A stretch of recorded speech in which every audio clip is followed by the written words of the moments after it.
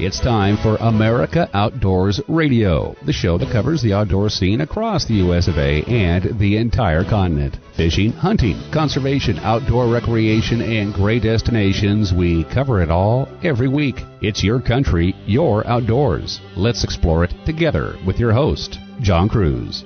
As we bring you this broadcast, the Bassmaster Classic is going off at Lake Hartwell, bordering South Carolina and Georgia, and man, oh man, I wish I was there. I'm no bass pro, oh no. In fact, I've never even cashed a check in the tournaments I've fished with my best friend Rusty Johnston over the years, but I think just about everyone who attends the morning launches at the lake or the afternoon weigh-ins in Greenville, well, they're all dreaming of being in a boat or on the stage of this professional bass fishing marquee event that many call the Super Bowl of bass fishing. Plus, you get the chance to visit the Bassmaster Outdoor Expo. That's at the Convention Center in Greenville this weekend, and just like last year in Fort Worth, Texas, there will be hundreds and hundreds of exhibitors in a huge sportsman show type setting where the emphasis is on bass fishing. To all of you listening today and attending some of these events, color me jealous, but hey, maybe I'll get a chance to see some of you next March when the Classic comes to Knoxville, Tennessee.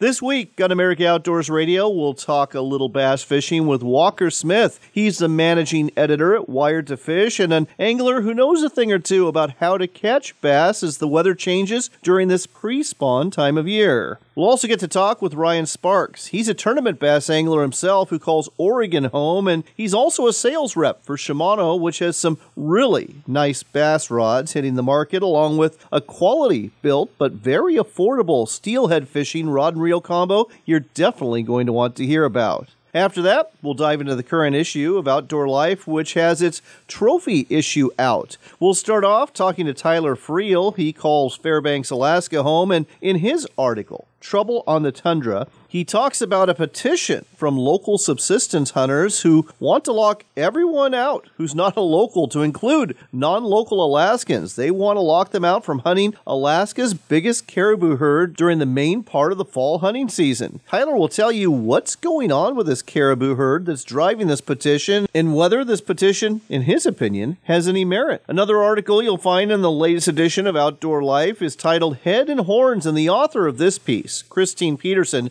joins us from Wyoming to talk about the evolution of trophy big game hunting in North America. Did you know the whole concept of trophy big game hunting in America was started as a means of conserving herds of elk, deer, pronghorn, bighorn sheep, and other animals? It's true. Christine will tell you about that and about how the tide may be changing with more and more hunters not interested in a trophy so much as they are in getting some fresh, quality, natural meat on the dinner table. This is a really interesting chat you won't want to miss. Throw in some news about a new record fish from Georgia and a rundown of the most popular brands bought last year by hunters and recreational shooters, and I do believe we've got a great show coming your way. So let's get it started by getting Walker Smith on the phone from his home in Georgia so we can have a little chat about catching bass. We're in the pre-spawn when it comes to bass fishing, and most days out there, they're pretty cold, but now and again, you get that really warm day. And how do you deal with the bass when that happens? With us here to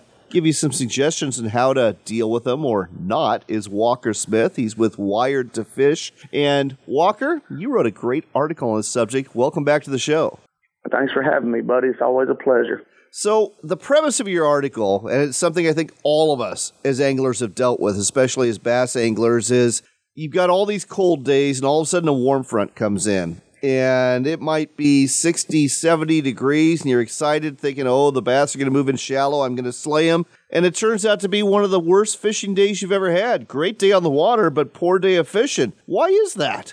I think there's a lot of things that contribute to it, but it's happened to me all the time. Like you said, just cold and miserable all winter, and then you get, maybe a day or two, really pretty weather, and you think you're going to go bust them, and it's horrible. So a big deal with that, in my opinion, has what I've realized over the years has been when I mess up like that on these warm fronts, I don't pay enough attention to the overnight low temperatures. It's easy to look at the forecast and say, man, it's going to be 60 degrees today, or man, it's going to be 70, whatever it is. Well, that's great, but if it's 28 degrees at night, that negates that warm weather during the day primarily. So it's really important to look at those low overnight temperatures. That's the biggest thing I look at this time of year. When it comes to fishing on days like this, do you essentially just revert to what you're already doing when it comes to colder water bass fishing? You just ignore the fact that it might be really nice out if the nighttime temps were around freezing? I guess to answer your question, like I'm doing the same thing this time of year, no matter if it's 40 or no matter if it's 70. For the most part, let's say that, because there's no absolutes in bass fishing. But these warm fronts, I look for the third day of a warm front. So days 1 and 2, they'll be okay. But if you get a warm front for 3 days, that third day is when you want to get out there, and that's when you want to start going shallow, hitting shoreline grass, any other type of vegetation, hitting laydowns, leading in to short pockets that are facing south that could be potential spawning areas for bass. It doesn't take much for a bass to want to spawn. And, 3 warm days in February, March, April, that's all it takes. This comes down to acclimation. It's really all about acclimating to the temperature, and you need that third day for that to happen, don't you? Yeah, I think you're absolutely right. I think for the first day or two of whether it's a warm front, cold front, whatever it is, I always explain it to people as like, I feel like the bass kind of like get a headache and are kind of like hungover, if that makes sense. Like it's just, they don't feel right. And just kind of like how when a big weather front comes, some humans, they get, a headache or their knee will hurt or their back will hurt. I do think that somehow, I'm not a biologist, but I think that somehow happens to bass. And that third day, I feel like everything calms down. Okay, wow, it's really getting spring. Let's go. Let's talk about cold fronts. For years, I was one of those people that believed, and in the back of my mind, I think I still do, that when a cold front comes in, the bass bite shuts off. That's not necessarily true, is it? No. Again, I don't know how this works or why it does. But on these cold front days, especially this time of year when these bass start packing on eggs for the pre-spawn, they know they're about to go through the rigors of the spawn eventually. So they need to get their bodies built up and have enough energy to sustain all of that stress that they're about to go through. And these cold front days, man, like they're miserable to be out in. They're windy, they're cold. Spitting rain, it stinks. It's not fun. But I have seen probably over half the biggest bass I've ever seen in my life have come on terrible cold front days this time of year. Fascinating stuff. Let's shift gears. Let's talk a little bit about Wired to Fish. I'm a big fan of wiredtofish.com, and, I subscribe to your newsletter. That's where I got this article. But You've got a whole lot more than articles on your website, don't you?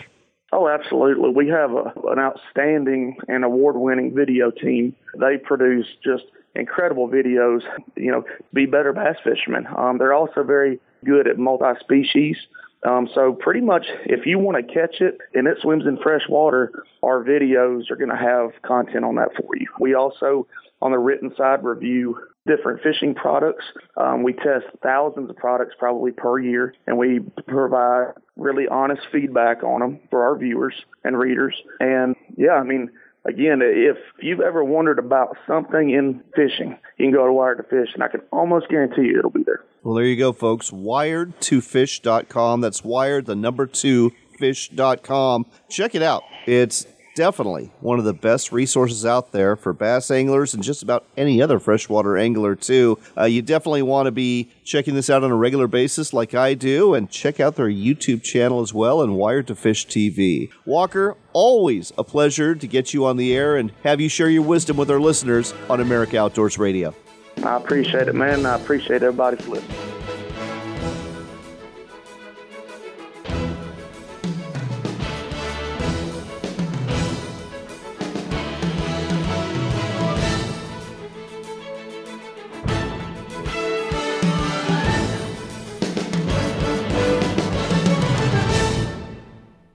We've been telling you about Sportsman's Cove Lodge in Southeast Alaska for a while now, and there's a reason. They are the only Alaska lodge we talk about in this show. It's because they're truly Alaska's best lodge. The adventure starts with a float plane ride from Ketchikan, after which you'll get the chance to experience some of the best hospitality, food, and wonderful people you'll ever meet. Wildlife is abundant, from bears and deer to eagles and whales, and let's not forget the reason you're here, the fishing. Halibut, salmon, lingcod, rockfish, true cod, and more. It's all waiting for you in abundance at Sportsman's Cove Lodge. Book your trip today at alaskasbestlodge.com. That's alaskasbestlodge.com for Sportsman's Cove Lodge.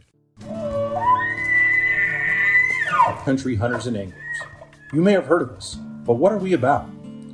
BHA is the voice for your wild public lands, waters, and wildlife. From national level policy work to boots on the ground projects like public land cleanups, we work across North America to uphold the legacy of our public lands and waters, as well as your opportunity to hunt, fish, and recreate on them. Stand up for public lands and waters and become a BHA member today. Visit backcountryhunters.org.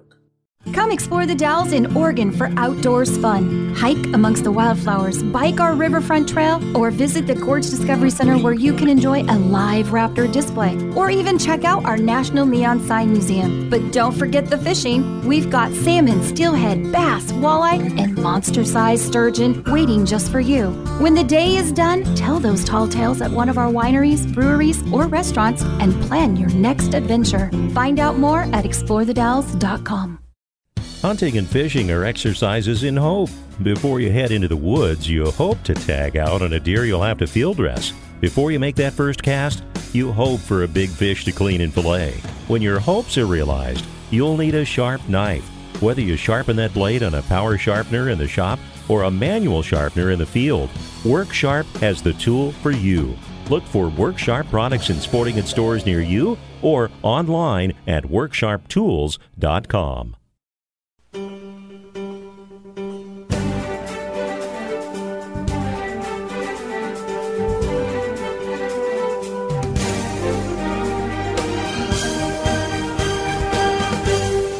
Welcome back to America Outdoors Radio. Our next stop is the last frontier. We are heading north to Alaska. That's where Tyler Friel lives, and he wrote a great article that's in the current edition of Outdoor Life magazine called Trouble on the Tundra. It turns out there's a move afoot to eliminate hunting opportunities in Alaska for caribou if you don't live in the specific area where these caribou live. Tyler, welcome to the show. Thanks for having me back. Let's start off talking about the specific caribou herd this affects. What herd is it? Where does this herd live? And why are we seeing some potential changes regarding this herd? Well, we're talking about the Western Arctic caribou herd, which is one of the biggest caribou herds in the state of Alaska. They inhabit, basically the northwest quadrant of Alaska, from all the way up from the North Slope on the Arctic Ocean, and typically they'll migrate down through the Brooks Range into the Kotzebue, Noatak River drainages, and even out onto the Seward Peninsula sometimes. And I think they have hit a peak at about 400,000 animals in the last decade or so. The herd has been in decline. So what's the herd at now, and where should it be historically?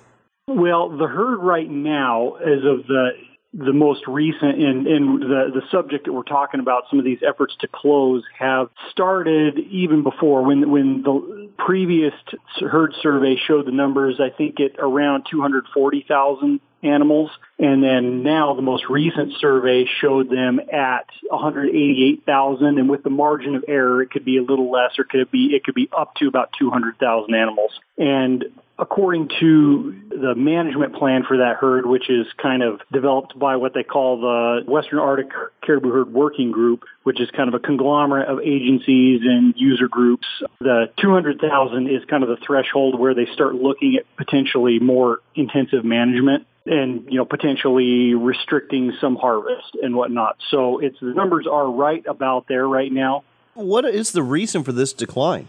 Well, there's different causes that people can attribute. Some people are blaming global warming change in browse. Really, this herd and all caribou herds have a history of dramatic booms and declines. It's just an oscillating population cycle that does have natural declines. There hasn't been any studies or specific information to indicate that this is other than just a natural decline in the cycle. You know, considering the amount of people that utilize the herd, they set that number at 200,000 as potentially to take management steps just to ensure that the people that need them have meat available to them. This is important. There are, according to your article, 40 subsistence hunting communities in the area where this herd roams, and they depend on the caribou herd for meat every year. And they have petitioned to have all non-local hunters for both caribou and moose in this area out of there. And we're not just talking about hunters in the lower 48, are we?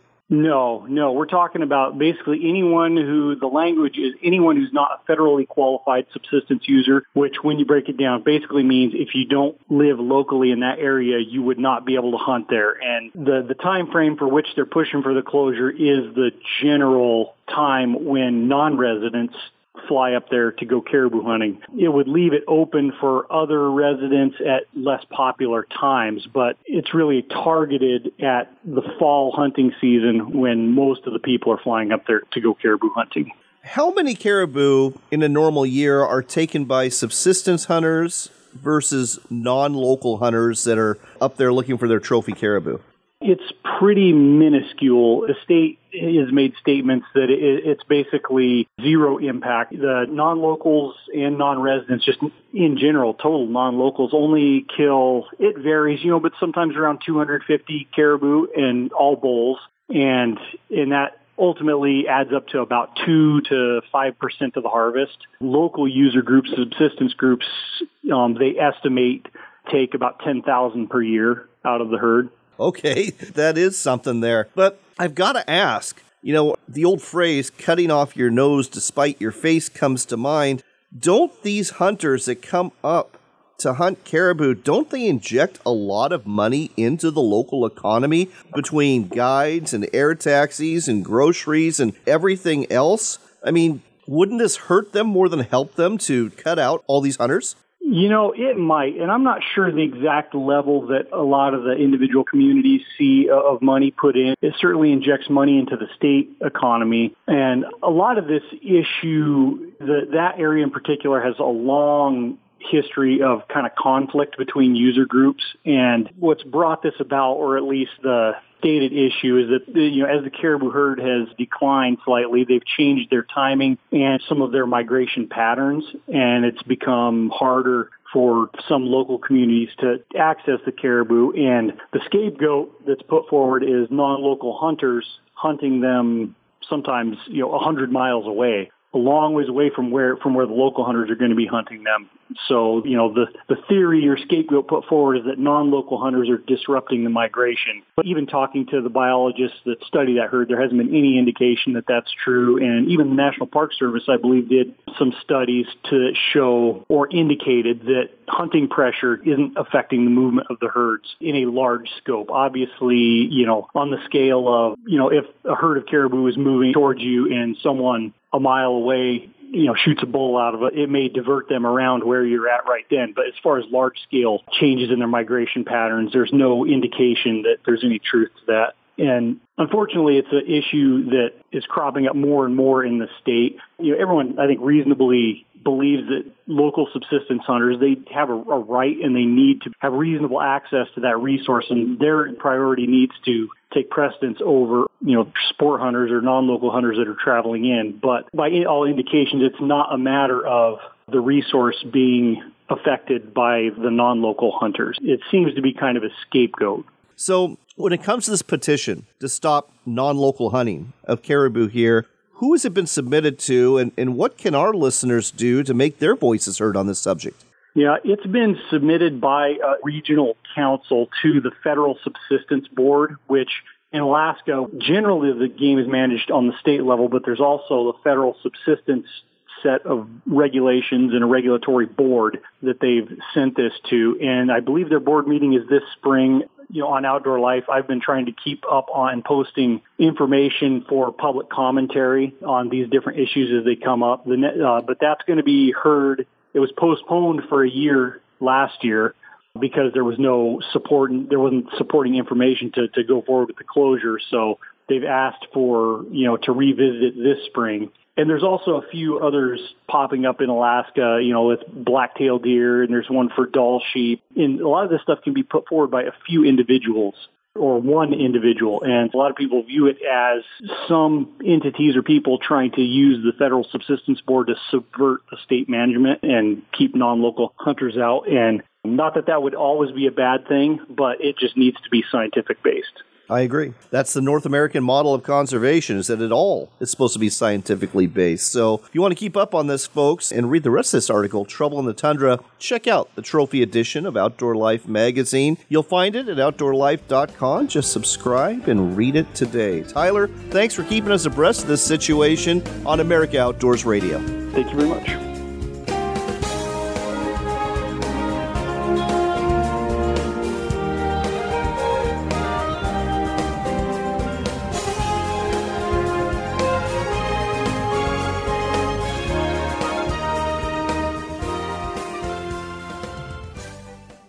This portion of the show is brought to you by our friends at WorkSharp. And if you are hunting this fall, you know the importance of a sharp knife. You're going to need it for gutting that animal, butchering that animal, taking the hide off that animal, and there's a good chance you're going to have to sharpen it more than once while you're doing these things in the field. That's why a pocket knife sharpener or the guided field sharpener from WorkSharp are great items to have with you. Whether you're after deer, elk, pronghorn, or bear, a sharp knife helps you get things done after you drop that animal. Look for WorkSharp products at sporting goods stores, hardware stores, and ranch and home stores near you, or online at WorkSharpTools.com. That's WorkSharpTools.com.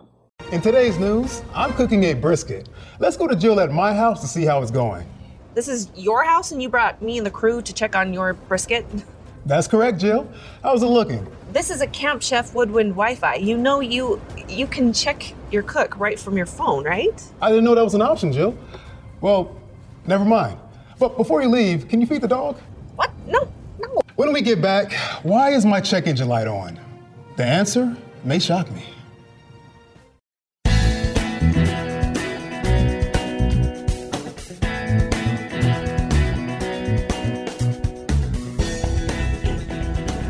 You're back in with America Outdoors Radio. I'm John Cruz. We've got Christine Peterson on the line. She has got a really interesting article in the latest edition of Outdoor Life magazine. It's called Head and Horns, and it's all part of the trophy edition of this magazine. You should check it out at OutdoorLife.com. Christine, welcome to the show.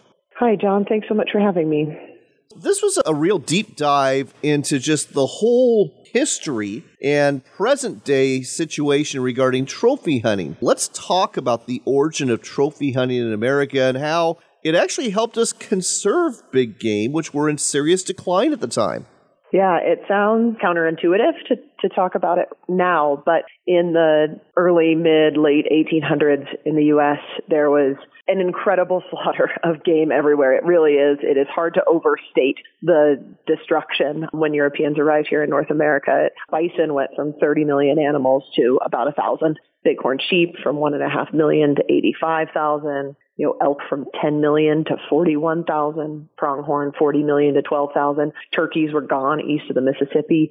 So it really is hard to overstate how bad things had gotten. So then some of the leaders of the time, President Roosevelt and Grinnell, they looked around and thought something has to change. We have to fix this or we are not going to have anything left. And so then as they thought about moving forward, they started encouraging people to only shoot the biggest animals. And that was what really made a hunter. And so then instead of go outside and shoot everything that moves and eat it or harvest it for market or do whatever that way. Instead of that, it was, we'll hold out and only shoot one. And that was the beginning of our game laws and the conservation of all the game species that we have now.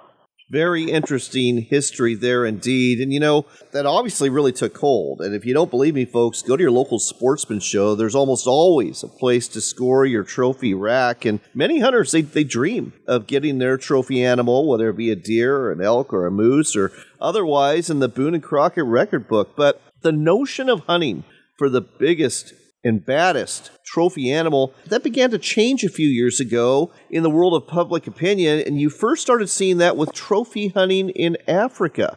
Yeah, absolutely. I'm sure everybody listening remembers Cecil the lion and the controversy that went along with that. And hunting in Africa is tricky, especially for the general public to understand. There's a lot of money that hunters bring to Africa and bring to conservation in order to chase these big species, but there's also a sense that hunters are then killing the biggest lions or species like that there just aren't honestly that many of anymore. And so it's easy for the public to grab onto that and say, this is not okay. And then that ends up translating to species here and wildlife here, and this idea that, well, holding out and waiting to shoot the biggest bighorn sheep or the biggest elk or the biggest whitetail isn't ethical. And there's a lot of folks that feel like that. And so that sense of chasing the biggest, baddest animals has translated to here, and people just feeling uneasy about hunting in general. And a lot of translation here has come from a general disconnect with hunting in general from the public, that when only 4% of the general public hunts, there's a lot of folks that just don't understand it and don't know that much about it. But in a sense, we've almost come full circle, because you quote a poll in your article where overwhelming majority was against the notion of trophy hunting. Of the people polled, 51% were okay with hunting, but again, 49% weren't. But 84% of the people polled, they were perfectly fine with putting meat on the table in terms of subsistence hunting. And we're starting to see that now, where a lot of individuals are joining our ranks as hunters, especially during COVID, and that's a good thing. But what motivates many of them is not bagging a trophy, but instead harvesting wild game and making it a literal field-to-table experience.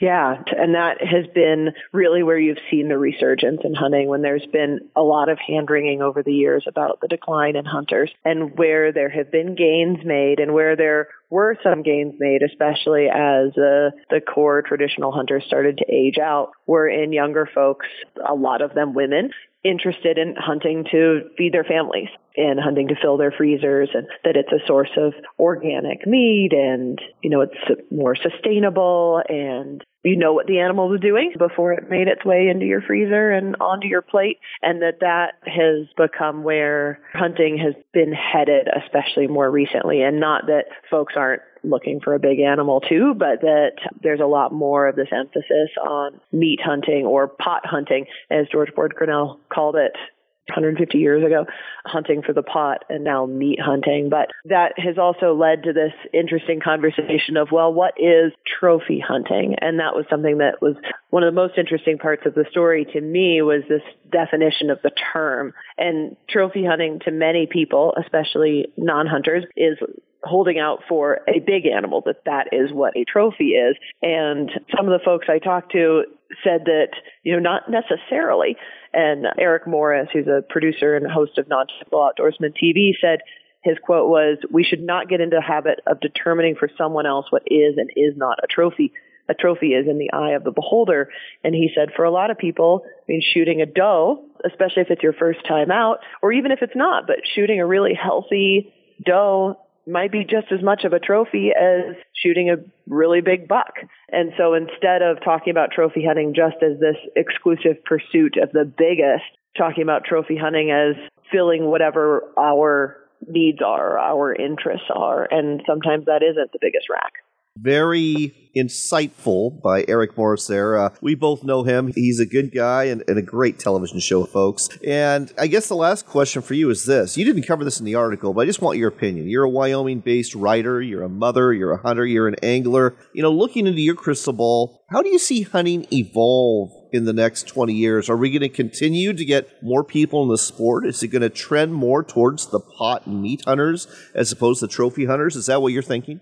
I think that's tough. As a journalist, I ask these questions. I ask people to look in their crystal ball. I don't look at a crystal ball. The last line of the story is it's going to take hunters, all hunters, to protect those remaining wild places and the critters that live there. And I think the point is that there will always be people who hold out for bigger animals for whatever reasons they want to. Maybe it's a pride, and maybe it's because they've hunted a long time and they don't honestly need that much meat, maybe, and they have a special tag and they think, I'm going to wait. And if I don't get an animal, I don't. And if I get something really big, then that's great, and that can be an accomplishment. I think there's certainly always going to be folks that fall into that camp. I do think the bulk of the hunters probably are going to be in it for meat, but I also think that oversimplifies the hunting experience for most people, that hunting isn't just divided into these two camps of either pursuing a really big animal or looking for something to put in my freezer, that there are all these other many nuanced reasons that we hunt that aren't just size of animal. And I think that is becoming a lot more a part of the conversation now, just the connection with land and experience outdoors and being more a part of our natural surroundings. And I think there's a growing interest in that's also drawing people to hunting. So I think that it's always hard to say what's going to happen in the future, but I think as long as we keep having nuanced conversations about what hunting is and why we hunt with each other, I think that we'll keep moving forward. Christine, I'd have to say you're pretty insightful yourself. And folks, if you want to check out our article, Heads and Horns, again, go to OutdoorLife.com, subscribe, and check out the Trophy Edition. It's the latest edition from Outdoor Life. This article and a lot of other ones are tackling the subject of trophy hunting, and they're all a very good read. Christine, thanks for making the time today on America Outdoors Radio. Thank you. I appreciate it. Earlier this week, Texas celebrated their Independence Day. They became independent of Mexico as a republic back in 1836. And in honor of that, Henry Repeating Arms is showing off the Henry Texas Tribute Edition. It's an absolutely beautiful Golden Boy rifle, and it's all about Texas. It's got the state prominently displayed on the stock of the rifle and the word Texas on the forearm. It's an absolutely beautiful 22 caliber lever action rifle. It's a Golden Boy. It'll look great on display in your home. It'll also shoot straight and be reliable, just like all of the rifles made by Henry Repeating Arms, and this one is also made in America. Check it out at henryusa.com. Just look for the Henry Texas Tribute Edition. That website again, henryusa.com, and don't forget to ask for your free decals and sticker while you're there.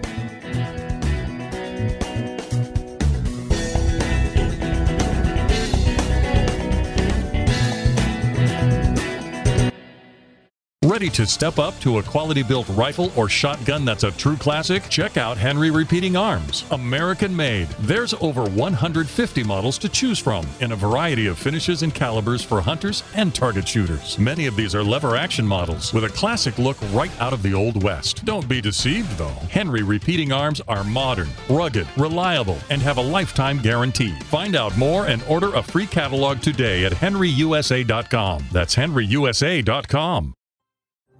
We love our children. We protect them. We guide them. We prepare them for life in the world. With all that we do from deep in our hearts, we cannot control all things. Life-threatening illnesses and disabilities affect far too many of our children each year. While we cannot change the circumstances, we can make dreams come true. Dreams to provide hope, to provide spiritual healing and strength, to provide moments of happiness and relief in the darkest of times. We can give a glimmer of light and hope in a time of darkness and despair.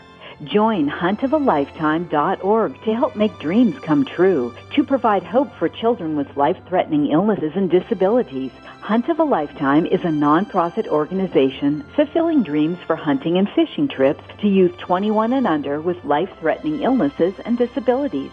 Visit huntofalifetime.org to learn how you can make a difference. That's huntofalifetime.org. Why book at Sportsman's Cove Lodge?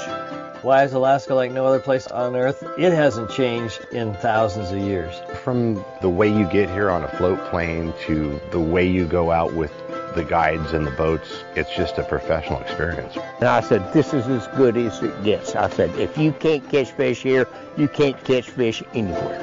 Your experience with us will leave you speechless. Book now at alaskasbestlodge.com. Mike Lindell, the inventor and CEO of MyPillow, wants to give you even more incredible savings during the January bedding sale. 50% off comforters, quilts, blankets. You know that 2-inch mattress topper? 50% off sheets and sleepwear. All you have to do is go to MyPillow.com, scroll down. You'll see on the left side a box that says Radio Listener Special. You click on that, and then you see even more specials, in addition to the ones I just mentioned. Make sure you enter promo code KEN. That's my name, K-E-N, Ken. You don't have to mention my full name, Ken Matthews, but just put Ken in there. Plus, there's an overstock sale on couch pillows, not couch potatoes, pillows, individual towels, select pillowcases. You could get a full body pillow. That's for your entire body for only $39.99. More great savings from MyPillow.com. Made in America, luxurious, quality. Check it out at MyPillow.com. Promo code KEN.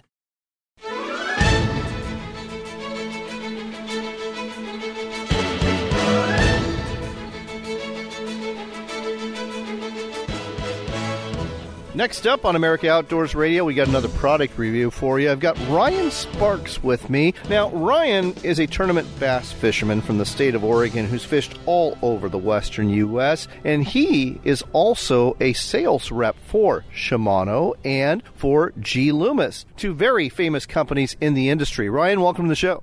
Thank you for having me again, John. I love to be here. So, caught up with you at the Pacific Northwest Sportsman Show and got to see all the good stuff that was in the Shimano and G. Loomis booth. And one thing that caught my eye were these really, really nice rods that you have for bass fishing. Exactly what do you have there? And tell our listeners more about it. Yeah, so I mean, our two most popular ones nowadays are the new redesigned Curado rod. A lot of people get it kind of confused with the Curado reel just because it's been so popular. It's kind of the mainstay of the Shimano brand, especially for low-profile reels. But for the bass fishing industry, we got the Curado rod, which is kind of redesigned, kind of bamped up. It's got the Spiral X wrapping on it, and it comes in at a price point just over like $150. So for retail, that's good. Okay, so let's talk about a couple things there. Let's unpack this. Now, this is a bait caster. Do you also have them for spinning reels in the Curado? Correct. The Curado, we have the full line, pretty much everything down to a 610, like drop shot rod, your more finessey spinning reel, all the way up to something heavy around the 7.5 foot mark for flipping and pitching, that sort of stuff. All right. Now, the spiral wrap. Why don't you explain to our listeners what that means and how it differs from a lot of other rods out there? Yeah, so the Spiral X wrapping is just the process that they use when wrapping the rod, and it gives us this really good color finish to the rod, and that comes in all kind of our higher-end Shimano rods, everything from that Curado rod all the way up to our Poison Adreno, which is our top-of-the-line rod for our Shimano rods in our lineup. Now, there's another bass rod from Shimano we should talk about, too. Yeah, the Zodius line, which is our most popular line in our Shimano series, comes at a really good price point, and it's got the full lineup of rods, everything down to a 610 for your drop shot fishing and your spinning rod stuff, all the way up to, we have a 711, which is our new glass rod series, which will be our new cranking rod, and some of the heavy flipping pitching rods as well. So 2 questions. What is the price point for the Zodius? The Zodius is from $200 about up to about $250, kind of that range. I got a question about fiberglass versus glass. Mm-hmm. Okay, you mentioned you're going to have a glass rod. It's going to be a crankbait rod. What are the benefits of a glass rod over a graphite rod? Yeah, so it's kind of like the old school way. The glass rod is a lot more parabolic, so that's why they kind of go with that. And it's for more your treble hook, moving baits, just to keep the fish hooked. With those treble hooks, they're going to be thrashing back and forth, and you think with 3 hooks on it, you'd have better odds. But with that softer parabolic rod... Hold on. This is AM radio. You got to explain what parabolic means. Okay, yeah. So parabolic rod is basically more of your bend. So think of a fast action rod. The bend's going to be more towards the tip. The parabolic rod is coming more bend down towards the handle, halfway point of the rod. So it's basically thinking of your slow action rods, a lot softer style rod. That helps keep the fish on. Correct, yeah, especially for your treble hook style baits, something that's moving.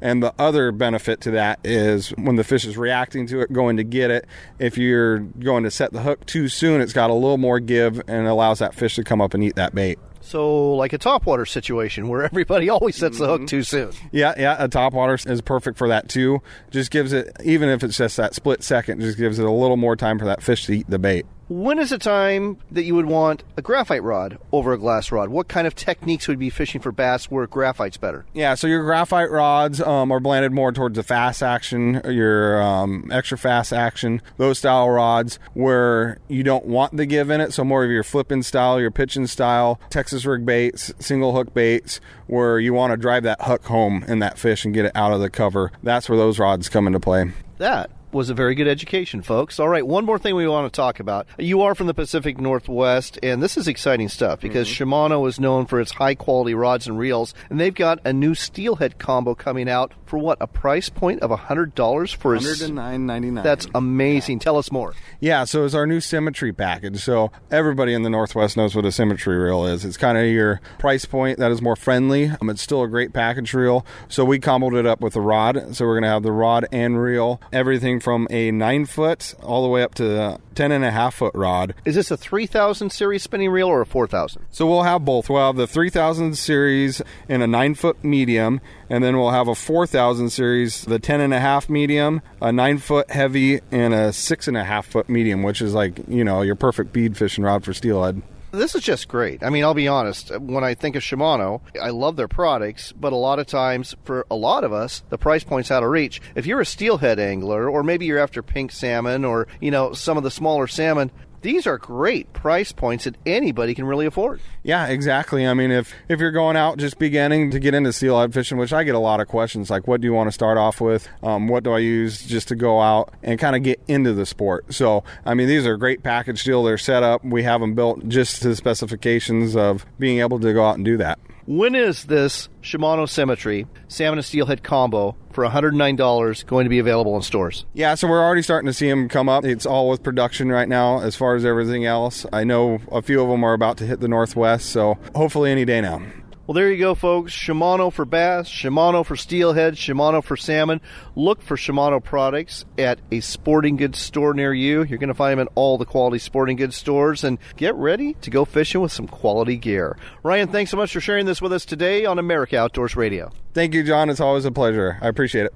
This portion of the show was brought to you by our friends at Sina Sea Seafoods. That's the company that delivers delicious, wild-caught Alaskan seafood right to your door. Everything from Copper River sockeye salmon to halibut to sablefish and even king crab legs. Better still, they are offering a 10% discount to our listeners. If you want to take advantage of that, go to SenaSea.com. That's SENASEA, SenaSea.com, and put in the promo code Outdoors Radio. Once you do that, you get 10% off your entire order. The website again, SenaSea.com, and the promo code for 10% off, Outdoors Radio.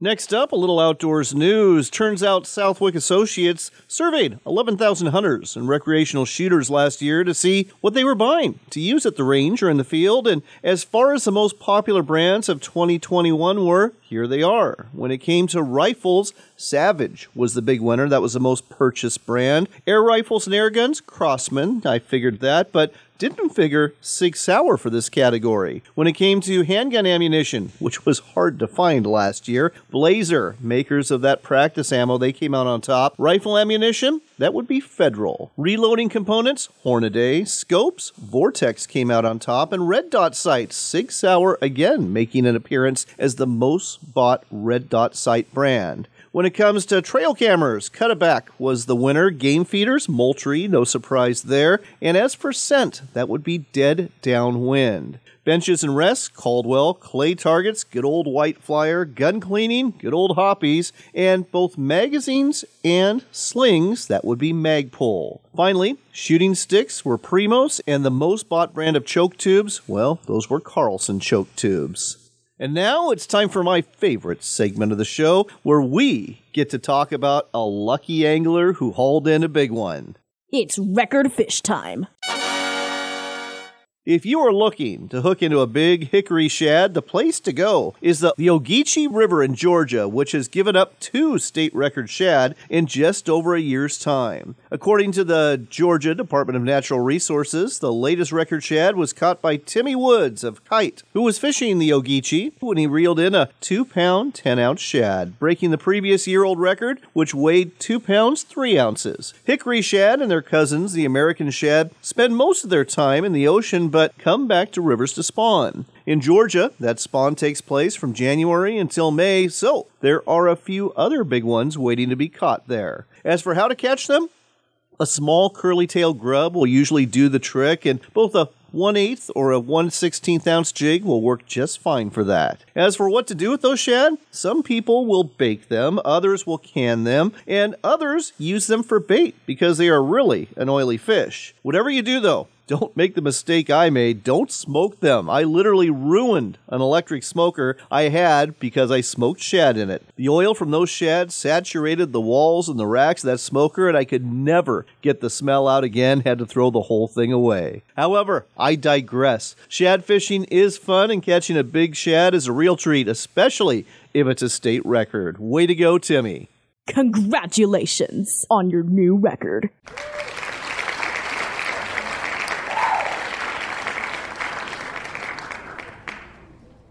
We've got to wrap things up, but it is nice to be in the month of March. There's a lot of things to look forward to. Fishing, first and foremost. Can't wait to get my bass boat out on the water, and I think I've got some trout fishing I'll be doing at some area lakes as well. Here's hoping you get to do some fishing and maybe some scouting for the turkey season that's coming up quick. Until next time, here's hope that you are blessed. Here's hope you stay healthy, and do remember this. It is your country and you're outdoors, so get out there and enjoy it.